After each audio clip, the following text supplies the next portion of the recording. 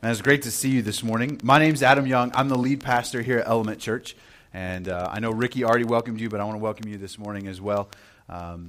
Ricky mentioned something earlier that we have started a new series called The Beatitudes, and we're walking through, believe it or not, the Beatitudes. And so this is actually week 2 of our new series, and so I'm going to catch you up here in just a moment so that you know kind of what we talked about last week. We kind of introduce the Beatitudes, the context that we find them in, really what they're about, and then what we're going to do is each week we're just going to walk through kind of verse by verse looking at this this teaching of Jesus. And so when you walked in this morning, hopefully everybody was handed what we call a worship guide. Inside of it is a schedule of where we're going over the next 6 weeks now, 6 more weeks. And so we always do this for a couple reasons. One, it just gives you a heads up. It lets you know where we're going. And that way you can kind of follow along, but also as an encouragement that maybe before the week leading up to Sunday, that maybe you take some time to just read and study or think and pray about the topic or the scripture that we're going to be covering on Sunday morning, just to kind of prepare your mind and your heart and your life for all that we're going to do and learn. So you can see kind of how we're going to walk through the Beatitudes together, what it will now be over the next 6 weeks. And I made this challenge last week. I'll continue it this week, that I'm challenging all of our church to work on memorizing the Beatitudes. So if you take them in their entirety, including the introduction, it's 12 verses. But given the fact that we're going to preach through it for 8 weeks, it means that you really just have to do like a verse and a half a week. And anybody can do that. Even if you have a terrible memory, you can memorize one sentence in a whole week. And so my challenge is to do that, and it makes memorizing Scripture a little less intimidating if you can do it in little pieces. And before you know it, September will be here, and everyone in our church will memorize the Beatitudes. And we've talked about it before, just the power that Scripture has in our lives. And when you can memorize it and hide it inside of you, it'll come out in ways that you never expect. On the back side of your worship guide is a place for you to take notes. Every preacher is different, and I am not one of the creative preachers that can come up with like 3 really good one-liners. They all start with the same letter and then ended up all rhyming. That is not me. I'm just not very good at coming up with points and cute little sayings and fill in the blanks. And so what we do is we provide this space so that as we're talking today and as we look at different scriptures, or maybe we think about some concepts, my encouragement is to you is to write down things that may be important to you or that you want to think more about, or maybe even something that you don't understand. And as you write those down, it'll spark your memory later so that you can think about it or talk about it or research it, or even ask me if that's something that you want to do, and we can talk about it. But that space is there for you as well. So let's get started. That's enough introduction stuff. So we are talking about the Beatitudes, and the Beatitudes are a poetic introduction to Jesus' most famous sermon that he ever preached. We often call the Sermon on the Mount. And so if it's the most famous sermon that Jesus ever preached, then that would literally make it the most famous sermon in the history of the world. And so to begin his sermon, Jesus gives us a sort of poetic introduction. And all of the Sermon on the Mount, the whole sermon, the big point is that Jesus is trying to get the audience, those he's speaking to rethink how they view the world, to rethink how they view their own lives, to rethink how they see and understand God and how they relate to God. He's trying to change and reform and reformat everyone's mindsets so that they can understand how life really works, how the world really works, how God truly is, and how he works in this world. And so to begin that sermon, he does sort of a poetic introduction that we call the Beatitudes. The reason we call it the Beatitudes is because it comes from the Latin beatitudo, which literally just means blessed or happy. And as Ricky read all of the Beatitudes earlier, and we'll read a few today, you can see why it gets that name for Latin, meaning blessed. So let me kind of remind you of some of the things that we talked about last week that really, just like all of the Sermon on the Mount, the Beatitudes are really comparing how God's economy works versus the world's economy. And we're all looking and interested in wanting to know, how can we be happy? How can we count our lives as blessed? And Jesus wants to teach us how blessed blessedness, how happiness works in God's kingdom and God's economy versus the world's economy. And so this is kind of the context that he's setting up. And so we looked at a few things last week. First of all is that Matthew, who's the author of the Gospel of Matthew, which is where we're going to spend most of our time today, he does something very interesting for us in that he paints two pictures of Jesus and then marries them together. And it's this idea that Jesus is both teacher and miracle worker. In Matthew chapter 4, verse 23, it says this, "And he went throughout all Galilee, teaching in their synagogues and proclaiming the gospel of the kingdom and healing every disease and every affliction among the people." So we get two pictures of Jesus here, the teaching and then the healing or the miracles. But what's cool is Matthew literally says that exact same thing, almost word for word, about 5 chapters later. And throughout the Sermon on the Mount and the surrounding material, we get this really clear picture that Jesus is both teacher and miracle worker, and Matthew wants to marry those two together because he doesn't want us to fall into a trap of separating either one of those aspects from the real Jesus.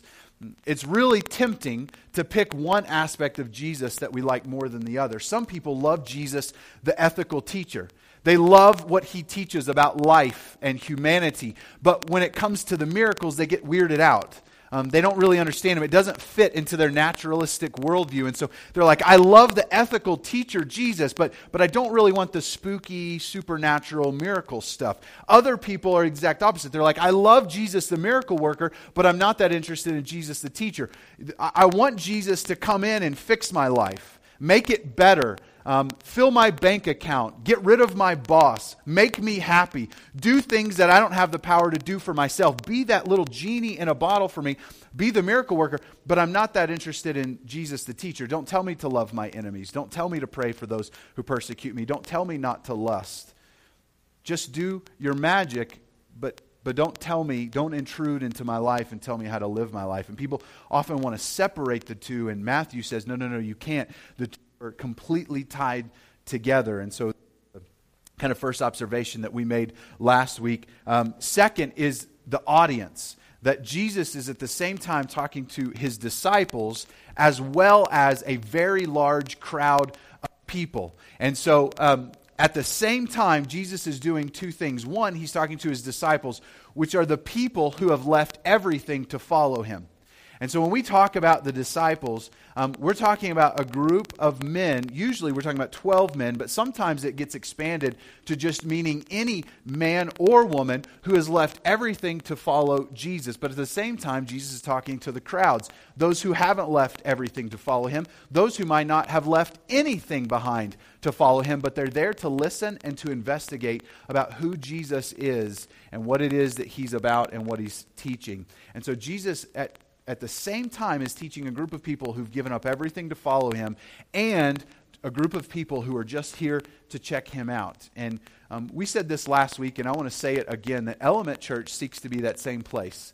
A place where for those who have given up everything to follow Jesus, that this is a place that you can come and you can learn and grow and be challenged and be encouraged, but also a place for those who haven't given up everything to follow Jesus because they're just here to figure out who Jesus is. They want to know what he teaches and what he's all about and what it means to be a disciple. A lot of times we'll refer in Element Church to a disciple as someone who is a follower of Christ, someone who has given up everything or has given up much and would be willing to give up everything in order to follow Jesus. As much as we can, we try to avoid the term Christian in Element Church, mostly because it's just formed with a lot of baggage. And in our society and culture, there's a lot of freedom and room to define Christian however you want. Nearly 80% of our country would call themselves a Christian, but not 80% of our country follows Jesus and has given up their lives to pursue him and to follow him. And so we try to make that distinction here by just saying, a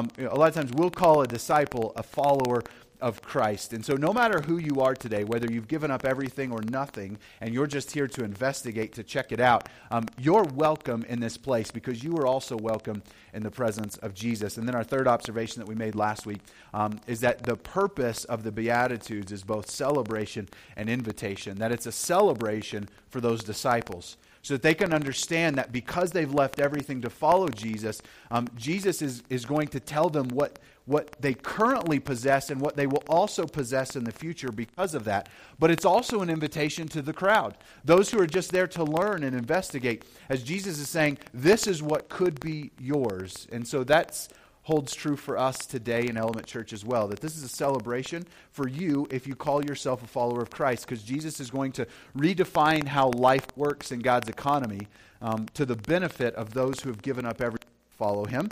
But it's also an invitation for those who are just investigating, so that you can get a picture of what it's like to be a follower of Christ and what promises can be true for you as well. So that's what we talked about last week. Of course, last week it took me 40 minutes to say all that. So, you guys awake? Okay, I was faster this week. That's right. Now, I'm not going to be faster on this next part. So, it's going to take me 30 minutes again, and then I'll summarize it in 3 minutes next week, okay? All right, so let's everybody, if you have your Bibles, we're going to open up to Matthew chapter 5. If you brought your Bible, great, open it up.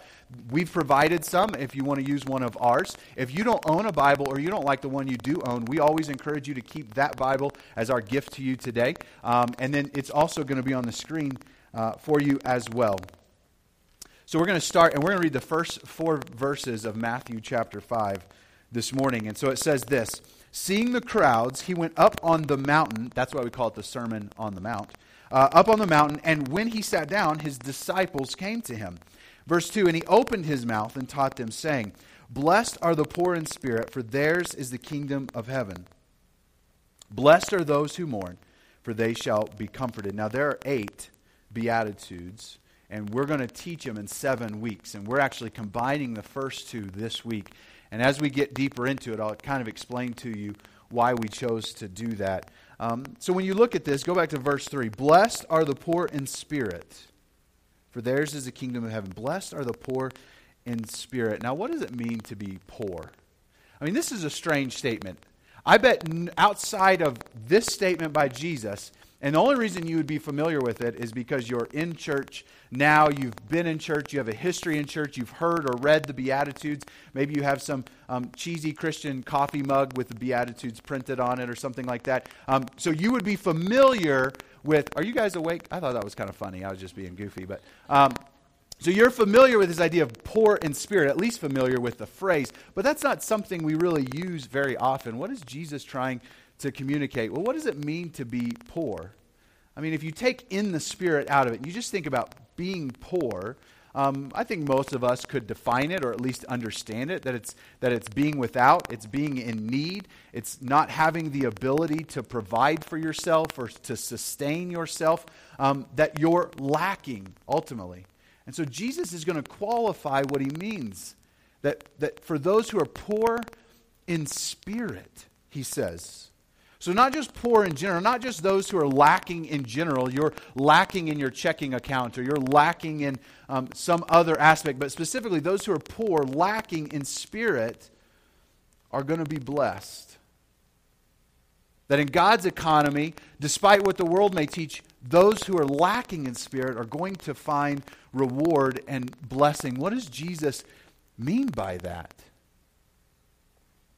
I think in our society, you've got this interesting idea. I've heard this a number of times, and part of it's because I'm a pastor, and so I have a lot of spiritual conversations with people. And I look for opportunities wherever I go to talk about what I do, what I'm passionate about, what I believe in, what's changed my life, how I live my life. And so, different opportunities come up in different ways. I've got a Greek word tattooed on my wrist, which comes directly from the New Testament, and so that's usually a conversation starter. People, 99.9% of people can't read Greek, and so when they see it, they ask, what language is that? What does it say? And then if it begs explanation, because it literally means bondservant. It says doulos, which is Greek for bondservant, and nobody knows what that means. So it begs follow-up from people. And so I love to have spiritual conversations, but maybe you've heard this or experienced this, but sometimes I get responses from people when talking about faith or talking about spiritual things that faith, or maybe Christianity in particular, because that's what I believe in and follow and adhere to, and so that's usually what they're referencing.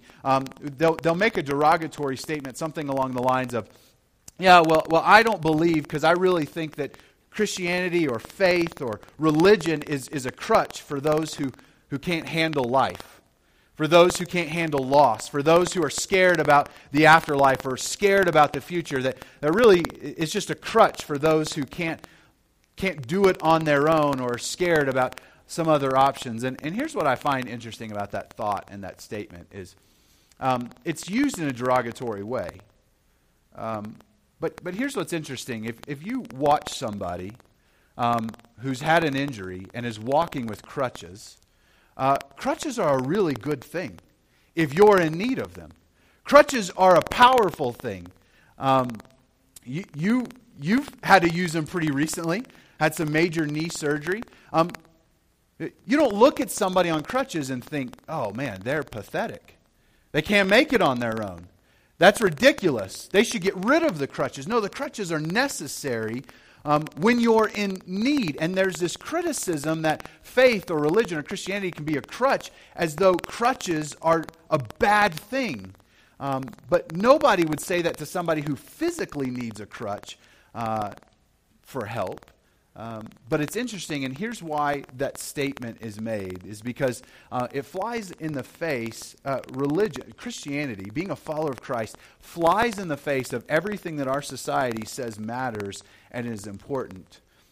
See, crutches aren't needed because in our society, in our culture, we're told that what matters most is that you can handle life on your own, that you can get whatever you want on your own, and that the ultimate supreme ideals are self-reliance, self-determination, and self-esteem. It's all about you. So I'm not much of a magazine reader. I read a few magazines. These aren't it. Usually it consists of Field and Stream and things like that. But just looking at the magazine aisle at any store, all of them, for the most part, are about how you can better yourself.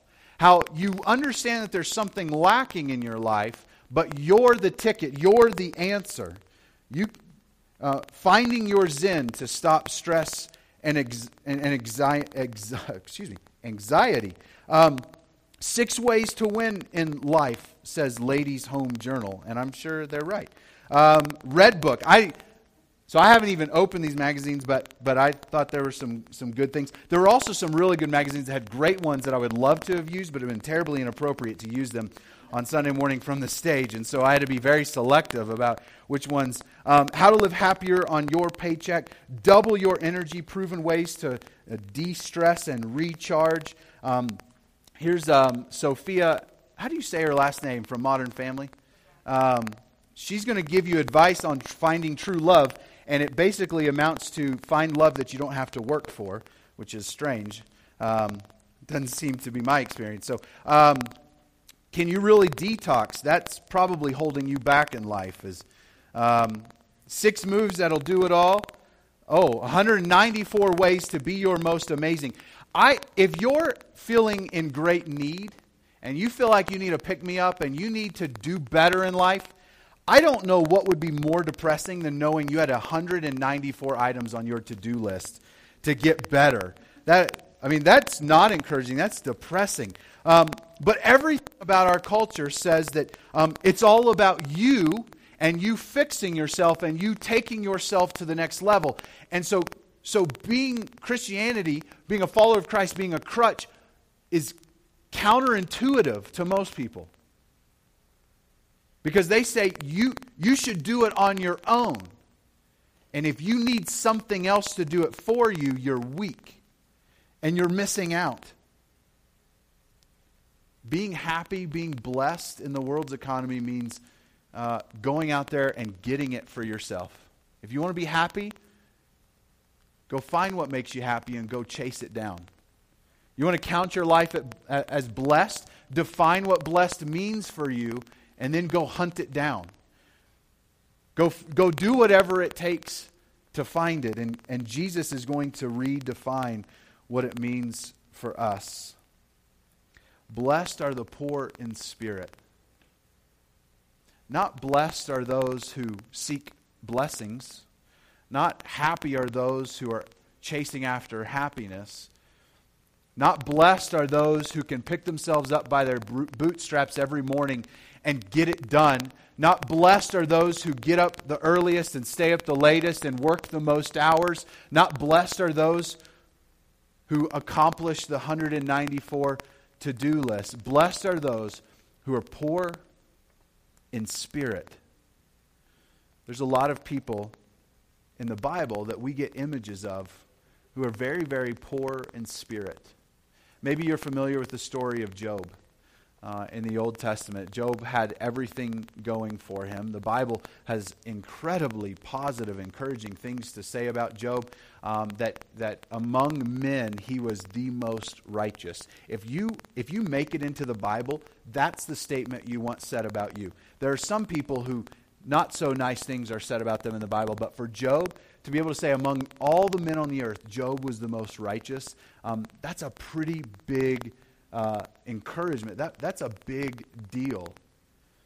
And Job had everything stripped from him and was suffering, and he was questioning and wondering why and trying to figure life out, trying to figure out what was going wrong. He had everything. He lost it all. Job says this in chapter 42. This is going to be up on the screen, so you don't have to turn there. In verse 5, he says this, I had heard of you. He's talking to God after a long, long battle, back and forth between him and God about what's going on. And he says, I had heard of you by the hearing of the ear, but now my eye sees you. Therefore I despise myself and repent in dust and ashes. I had heard of you, but now I see you. Job says, I knew about you, but now I know you. I knew about you, but now I know you. And his response, therefore I despise myself and repent in dust and ashes. There was another man in the Old Testament named Isaiah, who was a priest, who played a significant role in the Israelite people. And there comes a moment where he himself also comes before the presence of God in a new and powerful way that he had never experienced before, just like Job. And in Isaiah chapter 6, starting in verse 1, it says this, in the year that King Uzziah died, I saw the Lord sitting upon a throne, high and lifted up. And so Isaiah, in a time of turmoil in his own personal life and also that of his nation, is in the temple offering sacrifices, and he sees God. And it says this, and the train of his robe filled the temple. Above him stood the seraphim. Each had 6 wings. With 2 he covered his face, with 2 he covered his feet, with 2 he flew. And one called to another and said, Holy, holy, holy is the Lord of hosts. The whole earth is full of his glory. And the foundations of the threshold shook at the voice of him who called, and the house was filled with smoke. So Isaiah has this vision of the Lord. He comes before God's presence, but notice he never describes what God looks like. All he can see is the effects of God's presence in the room. The Bible says that no man can see God and live. And so there, he doesn't even see the Lord directly. He can just see the effects of God's presence, and it shatters the room. Everything is shaken. The voices are deafening as the angels sing out. The temple is shaking. The room fills with smoke. And it says this in verse 5, and I said, woe is me. In Hebrew, what Isaiah literally says is, I'm a dead man. When he says woe, he doesn't mean like, uh-oh. He means, I'm done. That's literally what it means. I'm done. It is over for me. Woe is me, for I am lost. For I am a man of unclean lips, and I dwell in the midst of a people of unclean lips, for my eyes have seen the King, the Lord of hosts. In the presence of God, instantly, Isaiah realizes his place. and in the power and the majesty that fills the room, he assumes he's done. But what we see in both of these stories is that neither Isaiah nor Job were done. That in this moment, they realized their complete inadequacy. But it's in their inadequacy that God shows up big time. It's in Job's inadequacy when he says, I had heard of you, but now I see you. I knew of you, now I know you, and I despise myself. But it's in that poorness of spirit and that total feeling of inadequacy where God restores everything Job had ever had and more. That Job experiences blessings that you and I can't even fathom.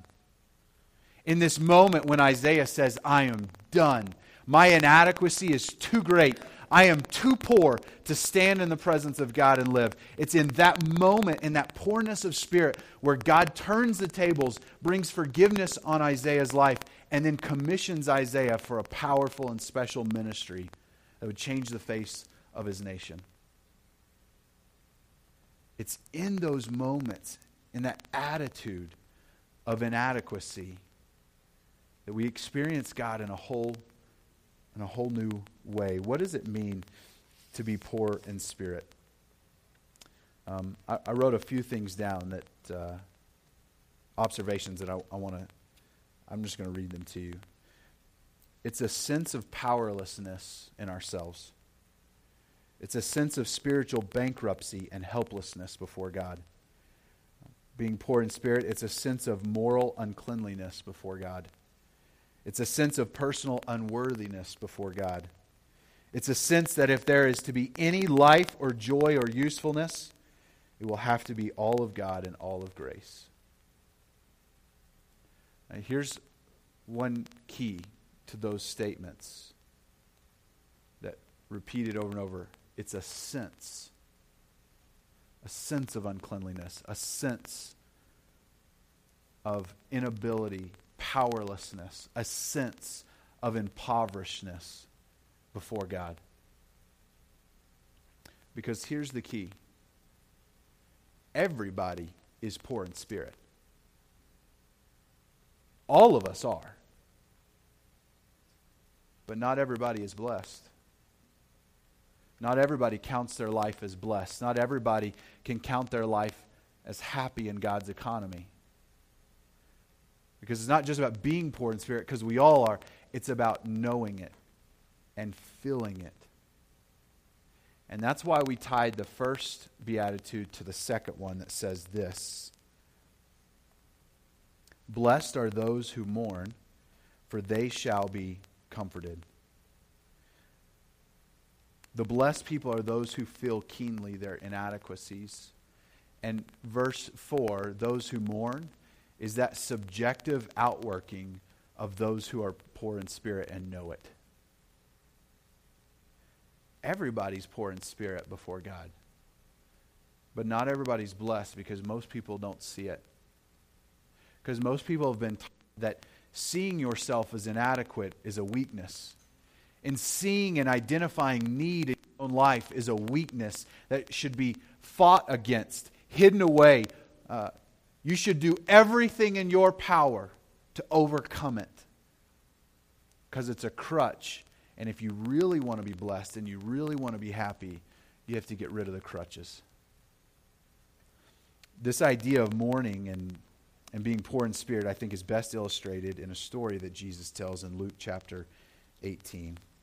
It's going to be on the screen, but it's going to be in verse 18. I'm going to start in verse 9. Chapter 18, I'm going to start in verse 9. And Jesus is a fan of telling parables. They're stories to illustrate a point. And here he tells a story. And it said this in verse 9. He also told this parable to some who, listen to this, trusted in themselves that they were righteous. There was no poverty in them. There was no poor in spirit. They were rich in spirit. They had everything they needed and they had done it themselves. And it says this about them as well. And they treated others with contempt. Verse 10, 2 men went up into the temple to pray, one a Pharisee, that's a religious ruler of Jesus' day, and the other a tax collector. The Pharisee, standing by himself, prayed thus, God, I thank you that I am not like other men, extortioners, unjust, adulterers, or even like this tax collector. I fast twice a week. I give tithes of all that I get. Verse 13, but the tax collector, standing far off, would not even lift up his eyes to heaven, but beat his breast, saying, God, be merciful to me, a sinner. And this is Jesus, his analysis of that story. I tell you, this man went down to his house justified rather than the other. For everyone who exalts himself will be humbled, but the one who humbles himself will be exalted. You see, that Pharisee, that religious leader, never received God's blessing.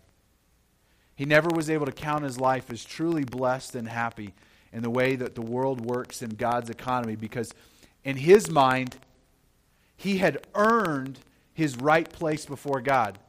That even in the midst of praying and in God's presence, he could actually have the audacity to pray, God, thank you, you didn't make me like this guy.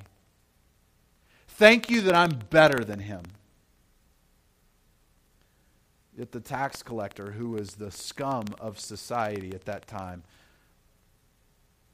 didn't even feel worthy to lift his head to face heaven. And Jesus said it was that man who went home justified. It's that man who is made right with God. It's that man who can go to bed at night and count his life as blessed. He may not have the position that society says he should pursue or dream of, but he has what matters most. Because in the end, he finds himself at the best place in God's economy, or as Matthew says a lot in his writings, in the kingdom of heaven. That the roles are reversed. And Jesus says, if you really want to be blessed, if you really want to be happy, if you really want to count your life for something, you have to rethink what you believe about your value, about what matters most, about how you pursue things and what it is that you pursue. Because I tell you, blessed are those who see their impoverished state before God. Blessed are those who mourn, or those who understand how poor they are. And it comes out in the way they interact with others and interact with God. Because those are the people who are going to be blessed. It wasn't until Job's confession and his acknowledgement of who God was and his place before him that he received his blessing. It was after Isaiah confessed his own sin and the sin of his people, knowing what that meant before a holy God. That's when Jesus stepped in and gave him a mission to accomplish in his life. But as long as we look at ourselves and think, hey, at least I'm better than that person. Hey, at least I'm not a jerk like the guy in the cubicle next to me. At least I've got more morals than the person across the street. As long as we look at others to try to justify ourselves, as long as we think that it's all about us and our type A hard work that can earn God's love and respect, we'll miss it. But it's the poor in spirit. It's those who are in need. It's those who don't have enough. It's those who can't do it on their own. It's those who can't sustain their life on their own. Those are the ones who find themselves blessed, because it's in that need that Jesus shows up most evidently. Standing before these same religious leaders at another point in Jesus' ministry, they were accusing him. As a matter of fact, it happens right after, in Matthew, right after the Beatitudes. And they're accusing Jesus of the way him and his disciples are doing things and living life. And Jesus says that I didn't come, or that he says this, that the sick are the ones who need a doctor, not the healthy. Now, the point of Jesus' statement is that we're all sick. But it's only until you recognize that you're sick that you go to the doctor. Jesus said, I'm here for those, not who think they're better off without me, who think they've got it all together. I'm here for those who know they don't. And those are the ones I came to heal. Will you pray with me?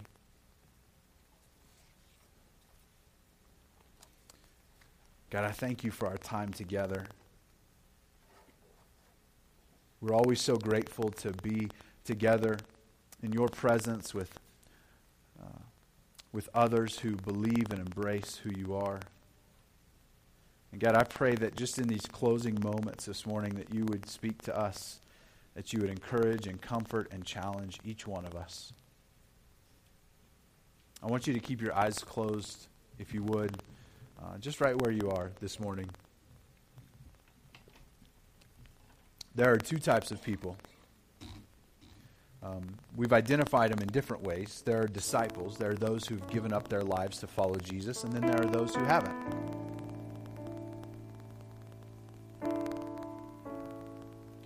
Those who have given up their lives to pursue Jesus understand that there's nothing about their life that's going to save them, that's going to fix them. They walk away from it to follow Jesus. For some people in the Bible, that was literal. They walked away from homes and jobs and their families and their hometowns, and they literally gave up everything to literally follow Jesus wherever he went. For many people in the Bible, that meant walking away from and giving up their lives and the idea of what they valued, what they pursued, what they wanted to follow Jesus. So there are disciples, there are followers of Christ who have given up everything, and then there's those who haven't. Maybe you haven't because you don't believe Jesus. You don't believe in everything that the Bible teaches. Maybe you haven't just because you're scared. You're scared about what it'll mean for you if you give up your life and follow Jesus. For those who would call themselves followers of Christ, the Beatitudes are a celebration.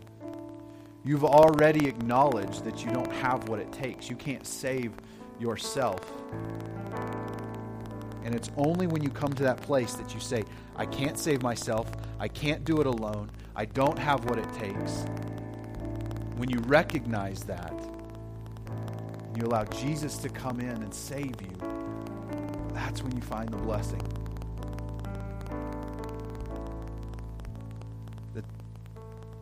Just like the Beatitudes said, that theirs is the kingdom of heaven, that God will come in and reign in your life, both now and in eternity.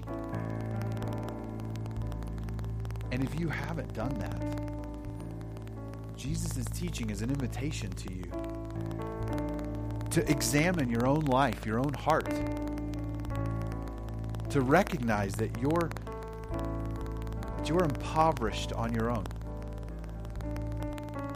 Even if you are a hard worker and you never stop and you have a little bit of luck, and by the world's definitions, you're blessed and happy. You have everything anyone could ever ask for or want.